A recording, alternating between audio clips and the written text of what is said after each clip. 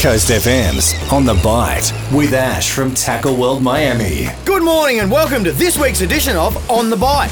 With some nice weather forecast for the weekend and our sheltered waterways starting to gain some momentum, it's a great time to dust off the rods and get into the action.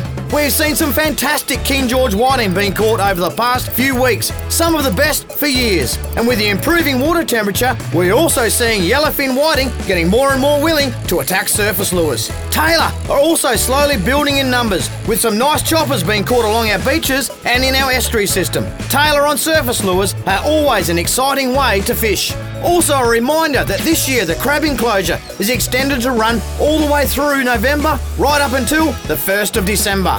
For those chasing crayfish, the build up to the new moon on Monday, giving nice dark nights, added to a little surge in the swell Sunday, should see them also become active over the weekend. Whatever you choose to target this weekend, as always, good luck, tight lines, and remember, every day's a good day for fishing. For Tackle World Miami, Coast FM's On The Bite.